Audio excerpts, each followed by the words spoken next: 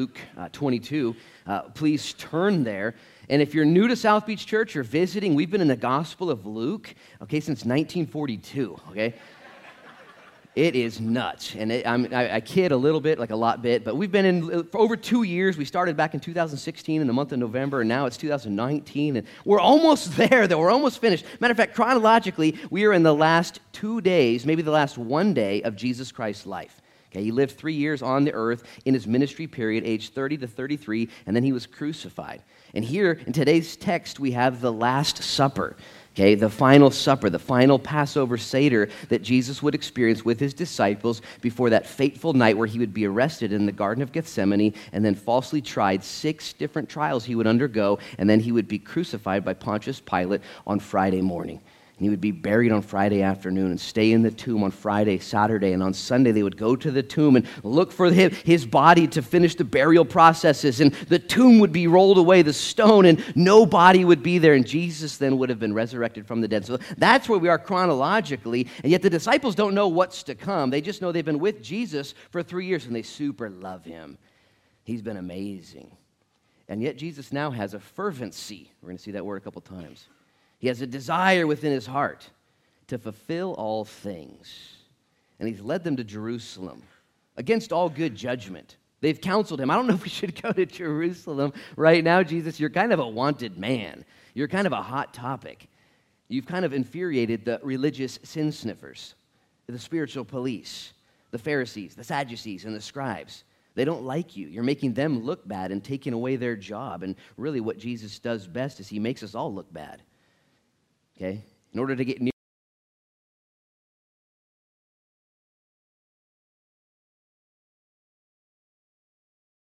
be laid bare spiritually, and so instead they said, you know what we should do with Jesus? Let's just kill this guy. It's pretty aggressive for some spiritual religious leaders. And Jesus here is in full control of what's going on. And my heart and my prayer is that those of you here today that know Jesus already, he's your Lord, your Savior, your King, that you would just sink deeper into who he is and what he's doing, and you would be protected. Those of you who don't yet know Jesus as your personal Lord and Savior, you haven't made room in him in your heart, maybe you're an intellectual, you've seen this and weighed the evidence, and you're not a bad person, at least by your own estimation, but you would see Jesus and say, I want him. I want to be near him. I need him in your heart of hearts. And you would reach out to Jesus and be saved today. That's his heart and his intention. Let's just read beginning in verse 7. This is where we ended 2 weeks ago. It says, Then came the day of unleavened bread, when the Passover must be killed. And he sent Peter and John, saying, Go and prepare the Passover for us, that we may eat. And so they said to him, Where do you want us to prepare? And he said to them, Behold, when you've entered the city, a man will meet you carrying a pitcher of water. Men didn't carry pitchers of water back then. Follow him into the house which he enters. That's going to be the sign to look for.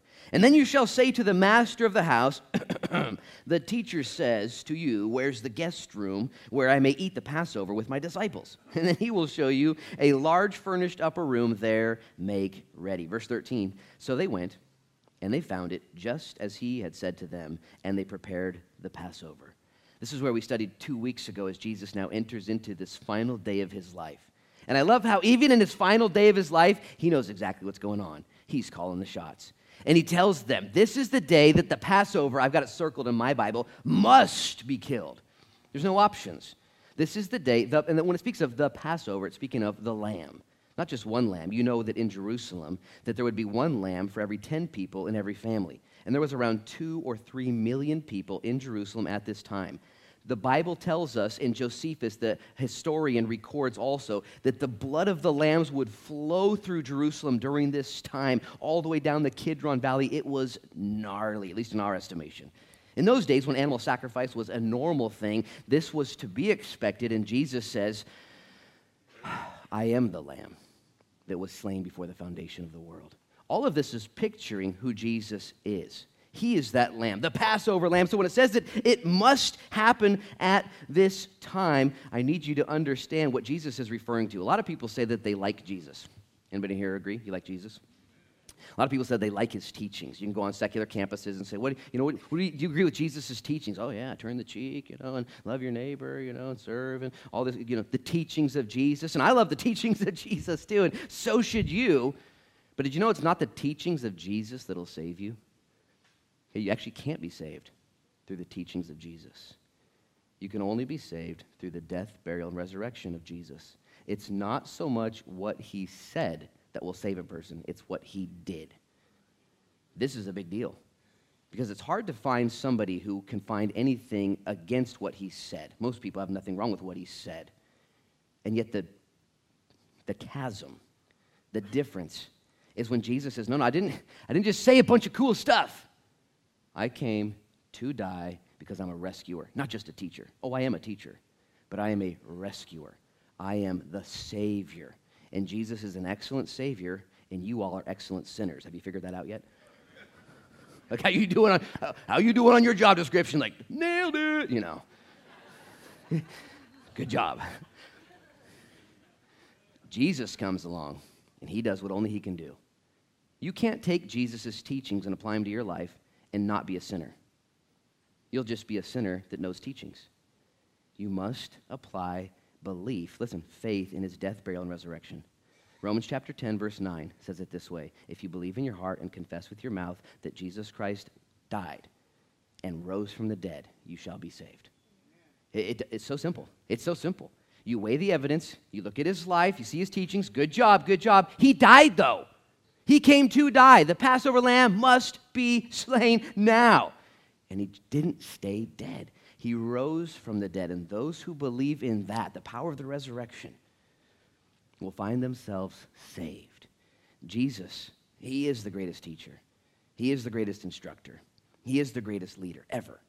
Okay, but he's more than that. He is a rescuer, a savior. And what happens is people want to argue with good and bad and morals and right and wrong and can I do this and where's the line and well, if I become a Christian, how close can I get to this line and do I have to give that substance up and do I have to have this lifestyle change? And all these things horizontally. Listen, I'm just going to say it. None of that matters, okay, until you meet Jesus vertically. Until you give your life to him and accept his offering to you, none of that other stuff matters. And once Jesus lives inside of your heart and you're born again, your desires change. If you're a Christian here, you've seen this happen. Your desires change. You knew right and wrong. Everybody knows right and wrong. It's not that hard. Okay, we have a conscience built within us. We know right and wrong. But when you're born again, your life is changed from the inside out. This is what Jesus is doing. I don't want you to miss that here. And so when it says, verse 7, then came the day of unleavened bread, when the Passover must be killed. Again, unleavened bread would speak to that time in Egypt where they would bake bread without leaven. It's unleavened. Leaven speaking of sin. And they would remove all of the impurities from their life. And then the Passover lamb would be slain there in Egypt 1,500 years earlier. They're celebrating the same festival now that they celebrated then.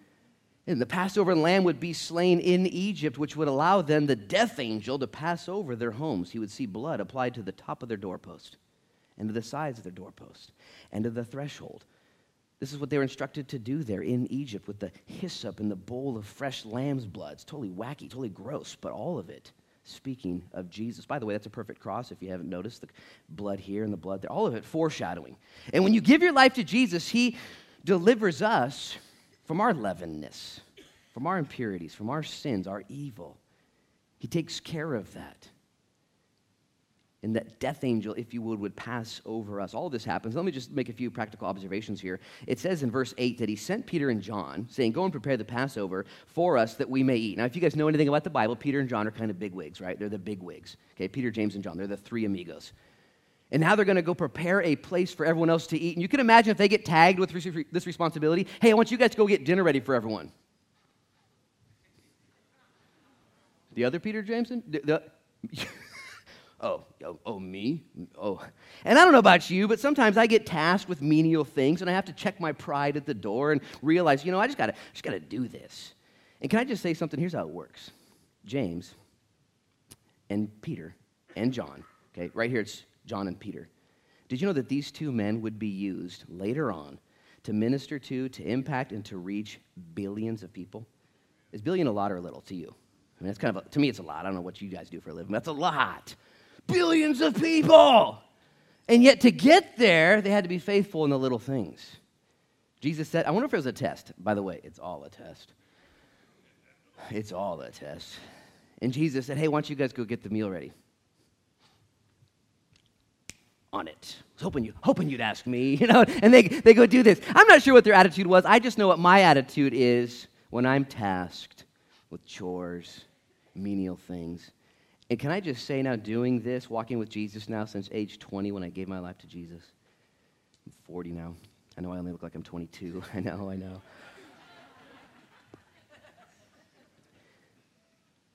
I look back on the little chores that God has tasked me with such joy. I'm so thankful for the things I've been able to just do, pick up, just help and serve. Now, at the time, I can tell you I didn't have a great attitude every single time, okay? Whining, kicking, screaming, complaining, moaning, all internally, of course. That's where the gray hair came from. And can I just exhort you? Jesus said, if you're faithful with little things, you'll be put over bigger things. It's just the principle. There are people right now teaching Sunday school, which could be looked at as a little thing. My wife's up in the 5 to 7-year-old room, and Adam Durkin's in the 8 to 10-year-old room. I got 2 boys up there and a girl over there, and there's Diane's in the 3 to 4-year-old room, and Melissa Gifford's in the 0 to 2-year-old room. And they're Sunday school, man. I'm so thankful for them. And you might even think to yourself, man, I would never do Sunday school. It's for the kids. Can I just say, whatever it is, there's people in the kitchen right now. There's people going to the jail after this service, and there's people ministering. There's people that set up early for Celebrate Recovery on Tuesdays. There's people that do events. There's things that you could do. And yet in your pride, you have to accept whatever it is that needs to be done. Especially if you're, I don't want to exclude one group, but if you're a young person here, can I just encourage you, just be a servant of all? Okay, an old person too, for sure. Start serving people. Look for opportunities to serve. Ephesians 2:10 says something incredible. It says that God has foreordained good works for you to walk in. There's already good things that God has foreordained for you to be a part of. It actually has your DNA written on it, and it won't get done right if you don't show up to the table. I don't know if these guys knew that God was going to use them to write parts of the New Testament. John would write John. He would write Revelation, which we're studying next. He would write 1 John, 2 John, and 3 John. Peter would write 1 Peter and 2 Peter. Peter would be given the keys. All this crazy stuff. And it's just a simple observation that they had to swallow their pride possibly and do what Jesus said to do. Last November, I was at a real-life retreat in Corvallis, I think it was, we were in Sun River, for OSU, and there's about 200 students there. And one student asked me, he said, hey, Luke, if you could tell your 20-year-old self, he actually said it this way, if you could give your 20-year-old self one book to read, what would it be? I said, you know what, that's a good question. I said, I don't really have the book, that one self-help book or the guidebook. Well, what I would tell my 20-year-old self is to settle in and to trust the Lord in every little thing. He's going to have his way, and it's going to be legit. Just do.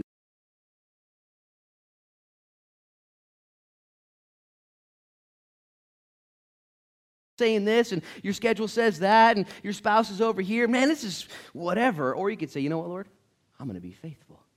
I'm going to be faithful because I want to do it as unto the Lord. I just see this simple observation. Hopefully it makes sense to you guys. It says that he asked them to prepare. Look at verse 9. They asked where to go, and he said that in verse 10, that you will have entered the city. A man will meet you carrying a pitcher.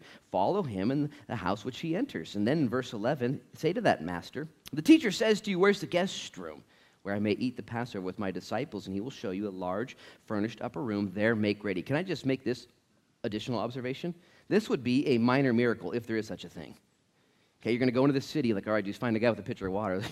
Oh, dude, that guy's got a pitcher of water over there. No way. Let's follow him into his house and see how that goes. He just went up the stairs. Just, hey, get on him, and they're right behind him in the kitchen. He's like, oh. He's like, where's the guest room? We're about to eat. Crazy, I had a vision you guys would be here. Or so, I don't know how it all worked out. I don't know. Commentators like to fill in the blanks, like, well, obviously, evidently, Jesus knew the guy and sent him a text message, like, we're coming to your house, bro. I'm sending my homies. We don't know that. We don't know that. I don't really care how it all happened.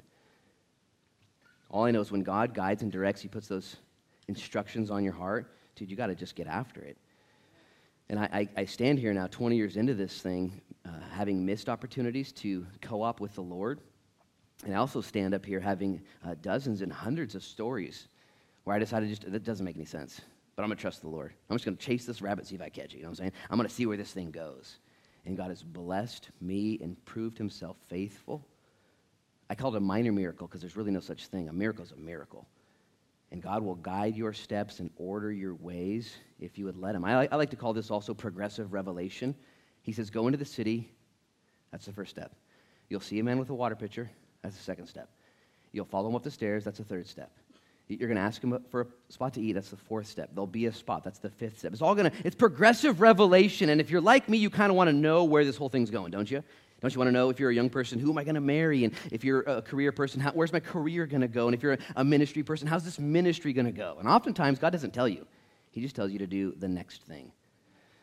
And he will be faithful to reveal it. And the reason he doesn't tell you everything that's going to happen in your life is because two things might happen. Number one, when he shows you what the future holds, you might bail. You know what I'm saying? He shows you what he's going to do. You're like, phew, I'm out of here. Or you might get overly aggressive and try and fast track it and miss some development opportunities. And anyways, all of this is right there in the text. Very simple for you guys to make observation. Look at verse 13. So they went, and they found it just as he had said to them. And they prepared the Passover. Luke, who writes this, is a historian. He's a doctor. He's an author. He's a servant. And he concludes, you know what's kind of important, verse 13, I got to put that there. It was just as he said. It was just the way he said. And I already waxed eloquently telling you about the Lord's faithfulness and your obedience. But did you know that God's word is full of promises and directives? And whatever he said will be just as he said it. Take this to the bank, by the way.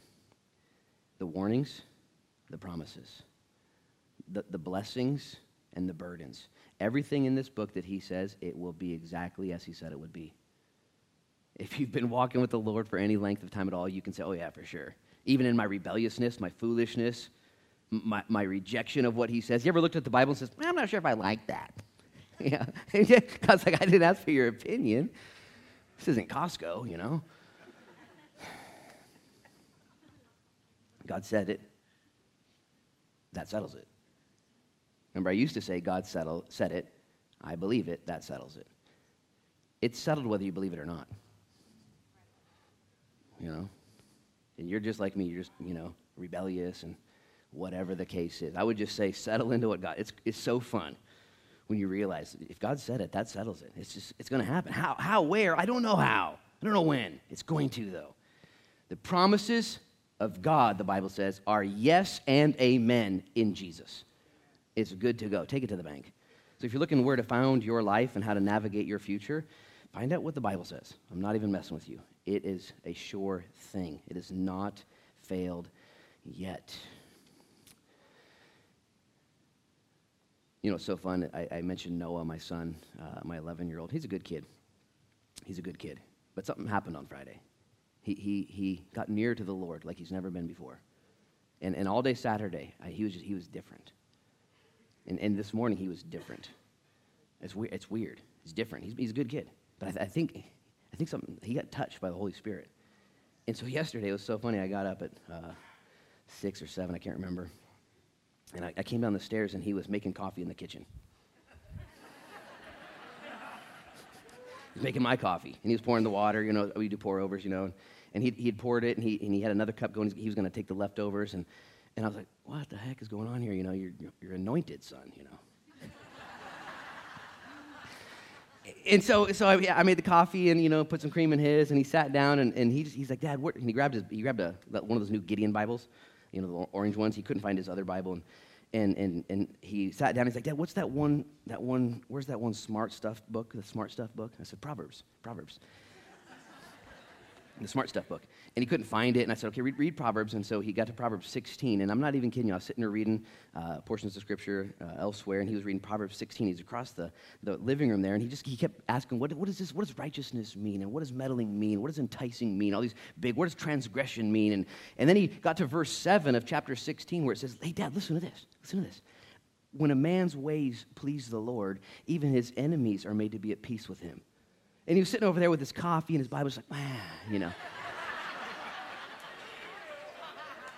And I was like, what the heck, dude? I took a picture. I was like, you got to write this down, what's happening? He's a good kid, but something happened. And last night I was tucking him in. He's like, Dad, remember that verse? And he brought it back up again. Remember that verse? And it was so funny, his commentary. He's like, I don't really think I have any enemies yet, but. He knows his dad does. He knows his dad has plenty. And my point is, like in verse 13, they went and they found it just as he had said to them. And my question is, have you found God's word to be so sweet, so true? I hope you have. If you're a believer here, if the Holy Spirit's touched you, okay, you wake up in the morning and you make your coffee and you just want to read the smart book, the Proverbs or whatever. Chapter 18 tomorrow is where we'll be reading. Proverbs 18, the 18th. And God's word is sweet to you. It's sweeter than honeycomb, the Bible says. And you love it. Even those parts that you're like, man, I'm not sure what that means. There's confusing parts in here. There's hard parts. There's difficult things. And yet if you have kids right now, you're dedicated to their well-being. And everything I impose upon my 3 kids may be hard or confusing to them, but it's good. It really is.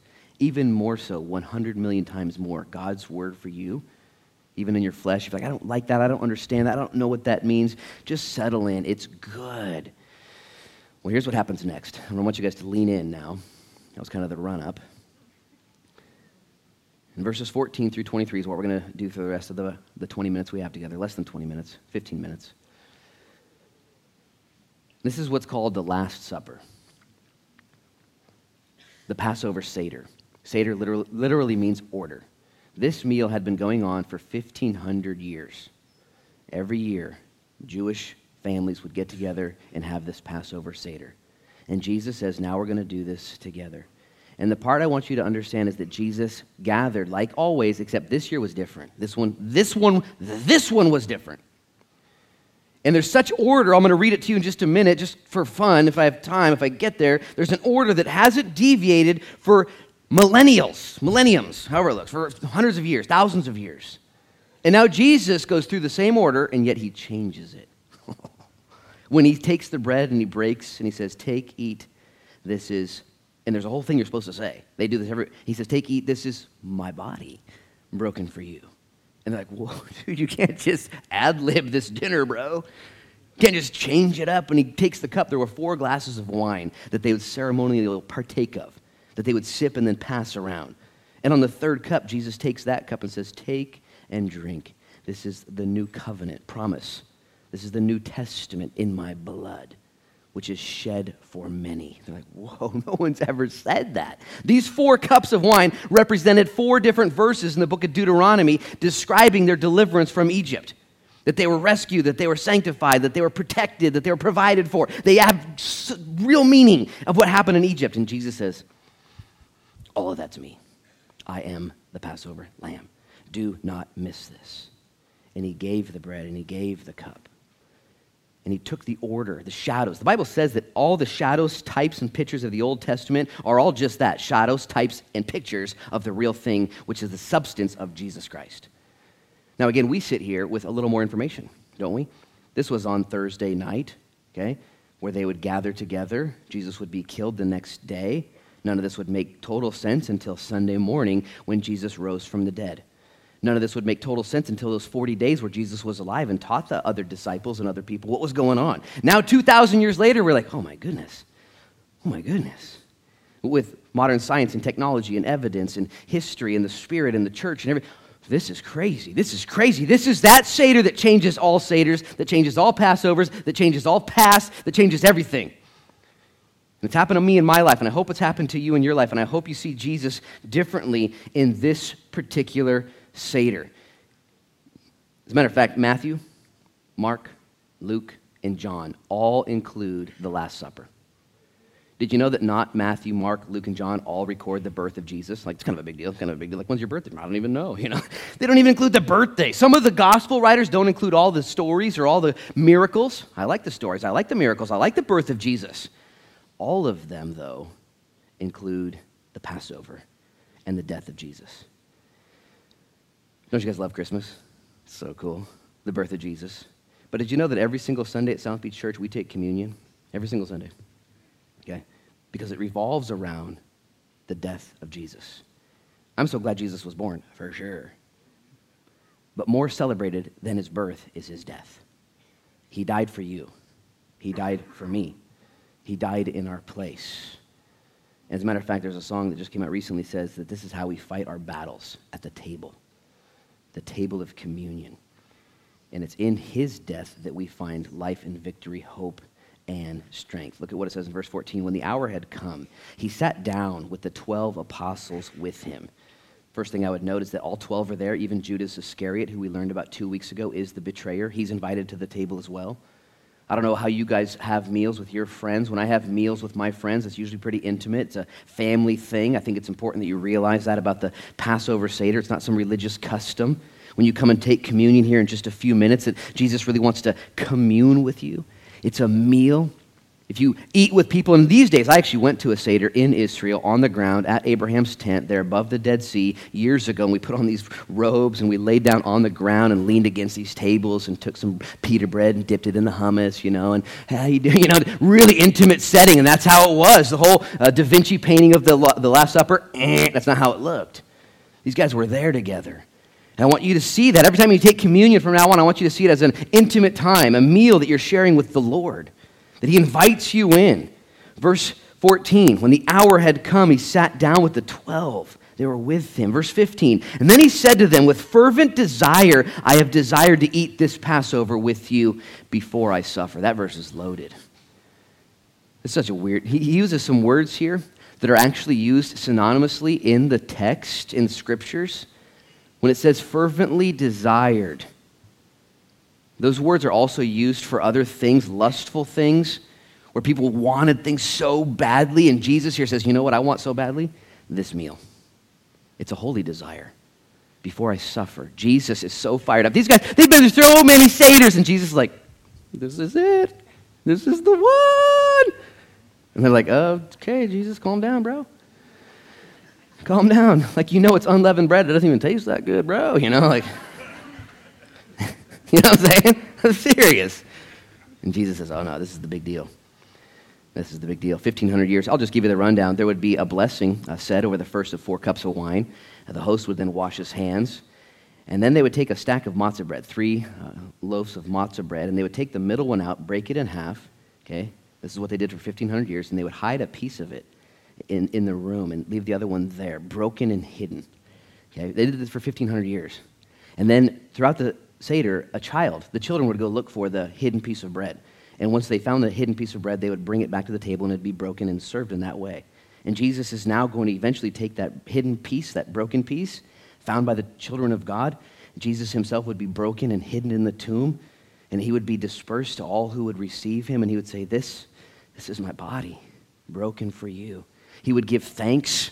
He would break it and give. This is, by the way, the story of Jesus in his life. He would be blessed and broken and given to mankind. The Passover story would be told after the bread is hidden. There would be a second cup of wine. Everyone would then wash their hands. This is where Jesus would wash the disciples' feet in John 13. Some herbs would be eaten, bitter herbs, reminding them of the suffering in Egypt. They would then enjoy the main meal, which would be roasted lamb. Some commentators believe that there was actually no lamb at this meal, that they didn't have the preparations in time. I'm not sure if that was true or not.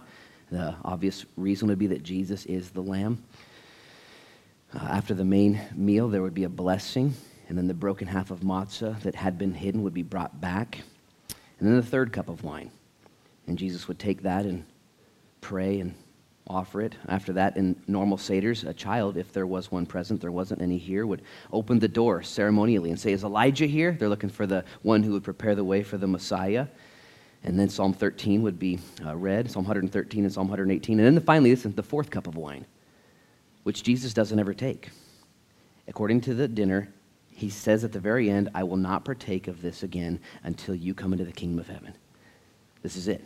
This is the final. There will be another meal to come. The Bible declares in Revelation chapter 19, verse 9, the marriage supper of the Lamb.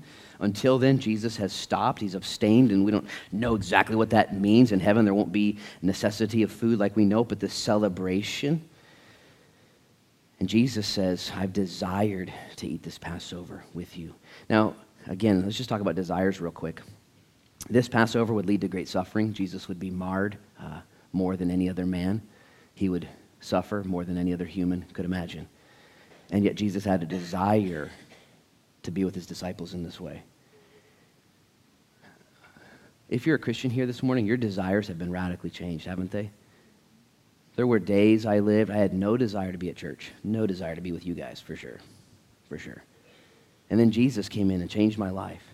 And all of a sudden, my want-tos are different. My desires are different. I look forward to studying God's Word. I look forward to praying with people. I look forward to knowing your story. I look forward to being a part of this kingdom. And I'll tell you what, if that desire hasn't been born in you yet, ask Jesus to change your desires today. Verse 17, or verse 16, for I say to you, I will no longer eat of it until it is fulfilled in the kingdom of God. This is my last Passover. Now, mind you, again, these guys probably were just listening and nodding like, okay, what? You're not going to, okay. Just go with it, just do whatever he says. I'm not quite sure. It would make more sense later to them after the resurrection. Verse 18 or verse 17, then he took the cup and he gave thanks and he said, take this and divide it among yourselves. For I say to you, I will not drink of the fruit of the vine until the kingdom of God comes. That would be, I think, the second cup of wine. It possibly was the first. He'll take another cup in a minute. I just have that word yourselves circled. And this is on you. We're going to take communion in a few minutes. And if you're not a Christian here, you're not comfortable yet, you shouldn't take communion. Okay, this is between you and Jesus. You should celebrate what he did for you. And I'll never take your communion for you. I just can't do it. It's yourself. This is for you. Okay, if anybody ever tries to chew your communion for you, tell them not to do that. That's my communion. Back off. It's got to be yours. It's got to be yours. You hear that word in churches, personal relationship with Jesus Christ. I take communion 3 times on a Sunday. Okay, all 3 services. And I draw near to the Lord in that communion, and I find myself blessed by him. He says, take and divide it among yourselves. Verse 18, for I say to you, I will not drink of the cup again. Verse 19, and he took bread, and he gave thanks, and he broke it. And he gave it to him, saying, this is my body, which is given for you. Do this in remembrance of me. Now, as he said this in verse 19, he actually shouldn't have said that. This is what he should have said.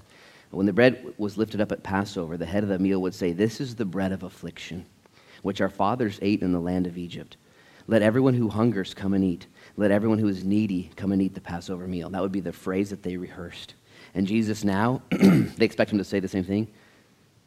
I am the bread of life. Take, eat, this is my body broken for you. They didn't really understand how broken Jesus' body would be. Shortly after this, Jesus would be beaten with clubs and rods. He would have his beard pulled out of his face, and he would be spit on. They would take a crown of thorns, and they would press it into his skull, into his forehead, and blood would pour down his eyeballs. They would take him out to the whipping post and give him 39 lashings. And these lashings were designed, a cat of 9 tails with leather ribbons and bones and glass and metal in the tips. And they would lodge into your skin. And when you pulled back, it would pull the skin with it and remove the skin from your body. And they would do this on your hind legs and on your back and on your rib cages. Historians tell us that in some instances they were so savage in this whipping that they would actually grab rib bones and pull them out of the victims and throw them, exposing the flesh all the way down to the organs. Jesus would then have to carry his cross to Golgotha, where he would be tortured and nailed to a tree. Jesus is saying, this is my body, broken for you. Take, eat. It's very sanitized, very, very easy to do in that setting. Jesus knew this is going to cost me everything. And he did it because he fervently desired. He desired with fervency to be with these guys and to have this meal. This is why he came. It wasn't just his teachings. If Jesus could have came on earth and lived for 3 years and gave a bunch of good teachings and just raptured up, I'd be fine with that. And then it's up to you and to me to figure it out. But instead, he gave great teachings. And then he said, now I'm going to go die for you guys. Because my teachings are true. But your sin is too great. Your sin must be paid for. I will pay for the sins of mankind, for Luke Frichette's sins, for your sins, for Peter who took the bread from him, sins, for Judas who took the bread from him, sins, for our sins. Jesus, knowing the deliverance that comes only through him. Verse 20, he took the cup after supper, saying, this cup is the new covenant, that's a promise, in my blood, which is shed for you. The Gospel of Mark says, which is shed for many. And let me just say this. Did you know the blood of Jesus is sufficient for the sins of the whole world? I'm going to use a term that makes sense to me, but it is not efficient for the sins of the whole world, because not everybody will participate. He died for all. But unless you take the cup and take the cup and the bread, unless you take them, not just them as we do today, but if you don't look at Jesus on the cross and you don't look at his blood spilled for you, and you don't incorporate that into your holiness, your righteousness, if that's not your story, you are left on your own. You are still in your sins, which are many. And Jesus here did this for you. He did this for me. The blood is shed for all of us. Look at verse 21. This is where the meal gets weird. We only got 2 more verses and we're done. But behold, the hand of my betrayer is with me on the table. Stop right there, eyes up here. Jesus is like saying, take it, eat, and all of a sudden everyone's like leaning on the table. And he's like, but there is one here who's going to betray me, and his hands are on the table.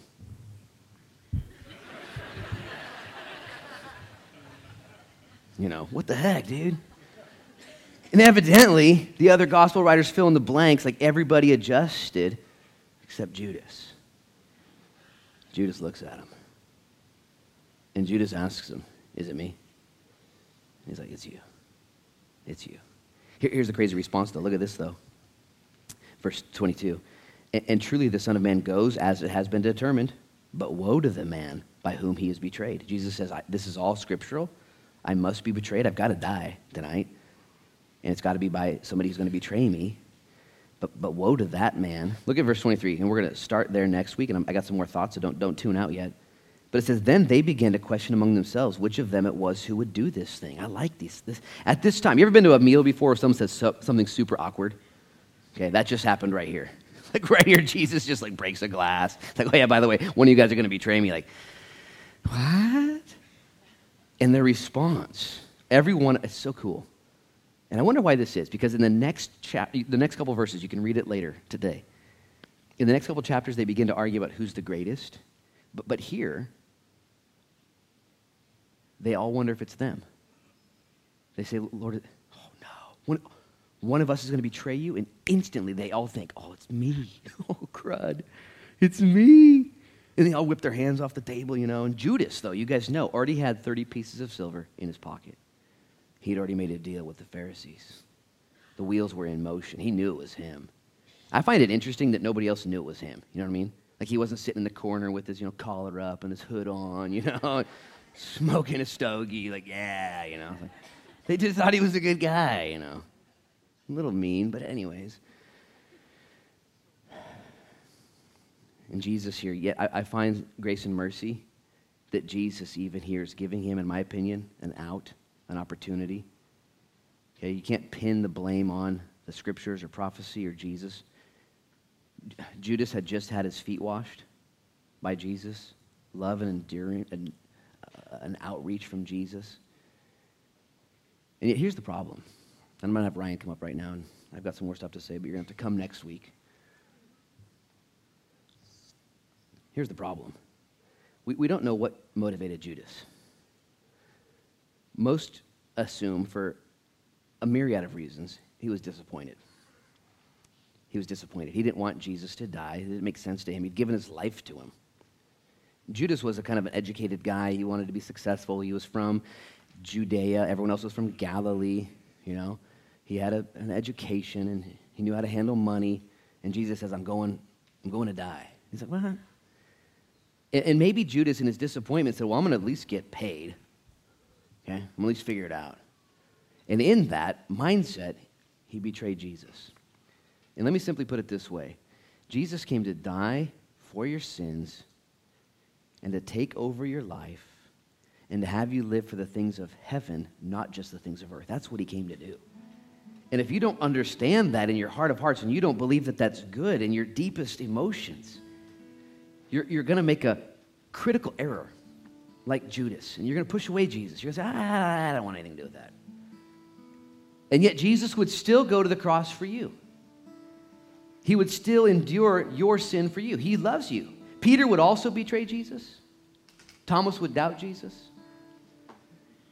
The 12 would abandon Jesus. And yet Jesus died for them. And here's the cool thing. He asks us to remember him. To do this in remembrance of him.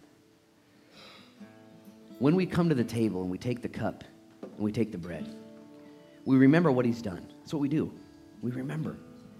He's delivered us from our own Egypt. He's taken care of the leaven, the sin. Paul goes on in 1 Corinthians 11. We'll talk about this next week. He says, not just remember the past, but look at your present. He says, inspect yourself. How you doing? What's going on right now? What battles are you fighting right now? Man, we got battles. And he says, bring those to the table. Confess those sins, man. Inspect yourself here. Don't just look back, but look in right now, today. When you take that cup, don't just gloss over your sin that you're dealing with right now. The wickedness and the perversion, the selfishness and the anger and the vile. Yesterday, my son Noah was reading the Proverbs. He said, Dad, what does perverseness mean? I said, it just means all kinds of evil. Anything other than the Lord. Repent of that today. You got stuff. I got stuff. Don't pretend you don't. And when you come to the cup, you look back and you look in and you also, listen, you look forward. 1 Corinthians chapter 11 gives us the instructions for the Lord's Supper. And it says, and you proclaim the Lord's death until he returns. You know he's coming back. You can live with hope today. What's going on in your marriage? What's going on in your life? What's going on in the future? Do you know the future? I do. Jesus is going to come back again. He's building his kingdom. This is what he's doing. He's raising up spiritual people that would heal other people. 10 out of 10 people die. And then comes the afterlife. Moses said, Lord, teach us to number our days that we might be full of wisdom. Jesus came and died so we could live right and die well. This is the victory over sin and death. I'm going to ask you guys to bow your heads and close your eyes before we take communion. Jesus, we are going to now remember you and celebrate the Lord's table.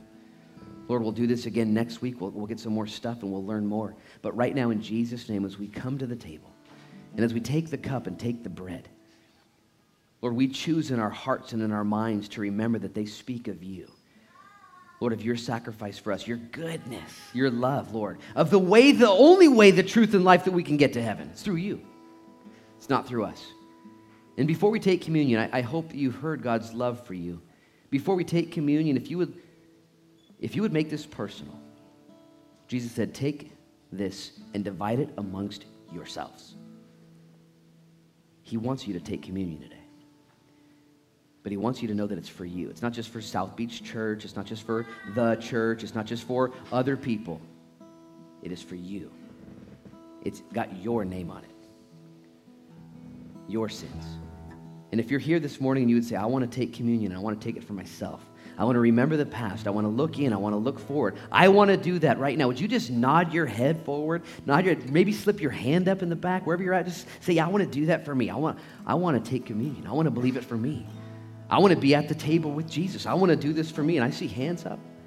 I see anybody who join these. I see 3 or 4 hands up. Anybody, 5, 6, 7. Anybody else would join these in Jesus' name? Amen. I see hands up going up. Join these.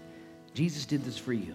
Father, as we come to the table, you can put your hands down. As we come to the table, we do so, Lord, remembering you, proclaiming your death until you return, applying the blood to the doorposts of our homes and hearts, that you might, Lord, forgive us and lead us forward. We thank you, God, for what you've done. Do more, we pray now. In Jesus' name, amen.